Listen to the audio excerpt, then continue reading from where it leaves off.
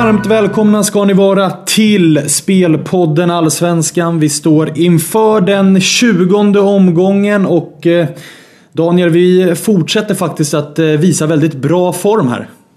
Ja, vi har väldigt bra statistik på den här allsvenska podden. Jag ska ta fram siffrorna, eller uppdatera siffrorna. Vi gjorde det någonstans i maj månad. Det var bra då och det har gått bra när du och jag har kört efter sommaren också. Förra veckan var det storslam. Ja, vi satte ju 3 av 3 där. Vi satt i Elfsborg, vi satte Malmö och vi satte Norrköping. Och det var med ganska goda marginaler också.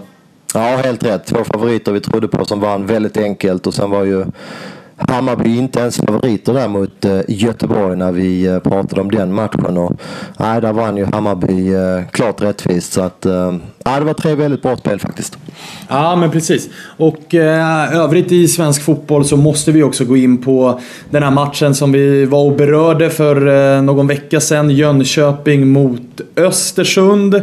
En troligtvis ändå spel lära legat till grund för det som hände på Stadsparksvallen. Men vi är ju ändå ganska förvånade över att Östersund tilldöms segern här. Ja, verkligen. Om vi börjar med det som den gärningsmannen har uttalat, så hävdar han ju själv att han har spelat ett par tusenlappar. Men jag tror inte att det är många som tror på den versionen. Det ligger säkert större pengar bakom honom. Allt annat vore oerhört förvånande. Ännu mer förvånande är ju då att det var väl igår gick förbundet ut och tilldömer Östersund den här segern med 3-0. Ska man tänka på att det stod 1-1 och var bara någon minut kvar av matchen när den här gärningsmannen lyckades få matchen stoppad. Först på grund av en spark mot målvakten och sen då, eller slag, och sen då genom att uttala ett bombhot. Med andra ord var ju syftet ganska tydligt. Matchen skulle inte spelas klart. Men det är bara någon minut kvar av matchen. Det står 1-1. Den här gärningsmannen kommer då från Södertälje, har ingen som helst anknytning till Jönköping, varken som stad eller som klubb, men kommer då från Jönköpings familjeläktare, och det tar alltså förbundet som att det är dålig säkerhet från Jönköping. Jag tycker att detta är mycket egendomligt, och skulle man sätta det här på sin spets, säga att det här hade hänt i sista omgången. Jönköping och Östersund slåss om att klara sig kvar. Östersund måste vinna matchen för att klara sig kvar. Då skulle det ju vara vilka konsekvenser det kan få i ett sådant scenario. Jag kan inte alls köpa förbundets dom här, och det var ju också en oenig nämnd som dömde så här, men väldigt tråkigt, och tyvärr ger ju det här incitament till att utföra sådana här saker igen, med tanke på att om syftet uppnåddes, matchen blev avbruten. Så att jag är inte så glad inför framtiden när man har hört den här domen. Jag skriver under på det du säger här alltihopa, och tyvärr så är man ju inte heller jätteförvånad. Vi har ju varit med om tidigare märkliga beslut just gällande sådana här saker från förbundet. Men för nu så passar vi på att lägga det bakom oss och blicka fram emot en fullspäckad helg. Vi har ju en hel del matcher. Det är sällan det är så här komprimerat allsvensk schema. Det brukar ju vara någon match fredag, ett par måndag, men här är det 2 matcher på lördagen och resten av lagen gör upp på söndagen. Och Daniel, vi har ju inga spel eller tankar ens på lördagsmatcherna, så att vi kan väl kort bara nämna att Norrköping ser vi som en favorit i fara borta mot Kalmar, va? Ja, vi tycker det. Kalmar är inte så lätt att slå på hemmaplan. Man spelade bra 1-1 hemma senast mot Malmö för 2 veckor sedan, och Nyman borta i såld i Norrköping, så att det borde vara en favorit i fara, absolut. Söndagen bjuder på en hel del godbitar. Den största matchen är väl troligtvis AIK mot Hammarby, Stockholms derby, men inte heller där har vi något speltips. Nej, vi har inte det. AIK med all rätta favoriter, men ingenting som vi har tycker att det är spelvärde i. Nej, däremot så vet jag att följer man dig och Football United då, så vet man ju att du var tidigt ute på Helsingborg-Göteborg här, eller Göteborg-Helsingborg. Ja, det stämmer. Jag misstänkte, eller var rätt säker på att den här matchen skulle gå ner i pris, att det gällde att spela i tid. Göteborg hade ju en tuff match igår mot Karabach, en lång resa dit, och man fick också stryk igår. Fick dessutom 2 skador, både Riks och Boman kommer att missa den här matchen. Så att det är ett tufft schema för Göteborg, både mentalt och fysiskt är man nog ganska urlakade efter den här bortamatchen.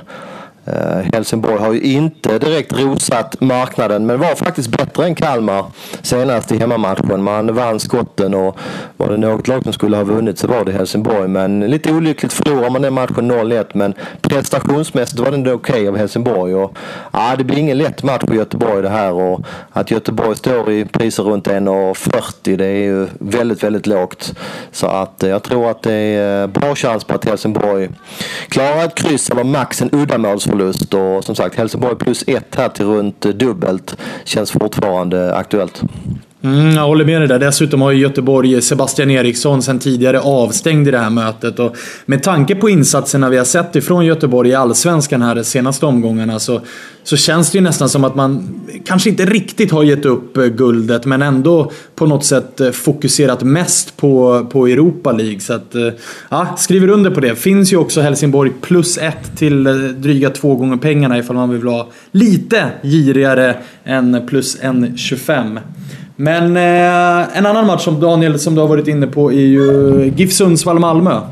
Ja, men det stämmer. Spelade också tidigt. Kändes där förra veckan, eller i början på veckan, som att det kommer att komma pengar på Malmö. Malmö har gjort ett par riktigt bra insatser på slutet. Bland annat mot Örebro borta, vann 3-0. Och så då Jönköping hemma i förra veckan när man var fullständigt överlägsna. Borde ha blivit mer än 4-1 där normalt sett. Nu har det varit en speciell vecka här när Malmö alltså åkte ut i kuppen igår mot mot Landskrona. Landskrona spelar alltså division 1. Det var ett derby, men man ska tänka på att Malmö roterade en hel del, så att det kommer vara en helt annan startelva på söndag. Det enda minuset som finns med den här matchen, eller om man tror på Malmö, det är att Johan Wieland, målvakten, fick lämna återbud för ryggkänning, och han är lite osäkert startande på söndag, och det är en ganska orutinerad reserv man har, så att hålla ögonen på en Wieland kan spela, men jag tror ändå att det var en försiktighetsåtgärd. Man trodde att man skulle slå Landskrona Boys även med reservmålvakt, och att Wieland är redo på söndag. Och å andra sidan då, vad som är plus för det här spelet är att det finns ju en jäkla revanschlusta i Malmö efter den här snöpliga förlusten. Man har fått mycket skit av fansen, man har fått mycket skit av media, och spelarna var rejält besvikna igår. Så att jag tror att Malmö tänder till av den där snöpliga förlusten, och då är man ju ett bättre lag än Sundsvall. Du har ju själv varit väldigt kritisk till Sundsvall länge, så att du vet ju också att Sundsvall är flera klasser sämre än Malmö för dagen. Ja, framförallt nu när man har tappat viktiga spelare och inte ersatt dem. Och Sundsvall har ju på de 3 senaste matcherna har man 1 poäng och 0,8 i målskillnad. Så det säger ganska mycket om vart Sundsvall står just nu. Så där får du en rygg, kan jag säga.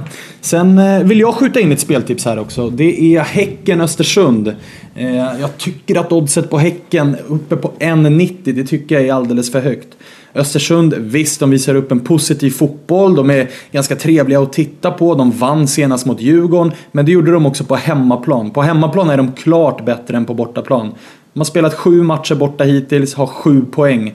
Så att det är ingen superstatistik på bortaplan. Och mot Häcken, som visserligen har både Schüller och Lindgren avstängda och dessutom saknar Paulinho, jag tycker ändå att Häckens trupp är tillräckligt bred. Och dessutom så finns det också, det pratas om att det kan vara läge för debut här för Alexander Farnerud, som verkligen skulle höja nivån ytterligare ett steg i Häcken.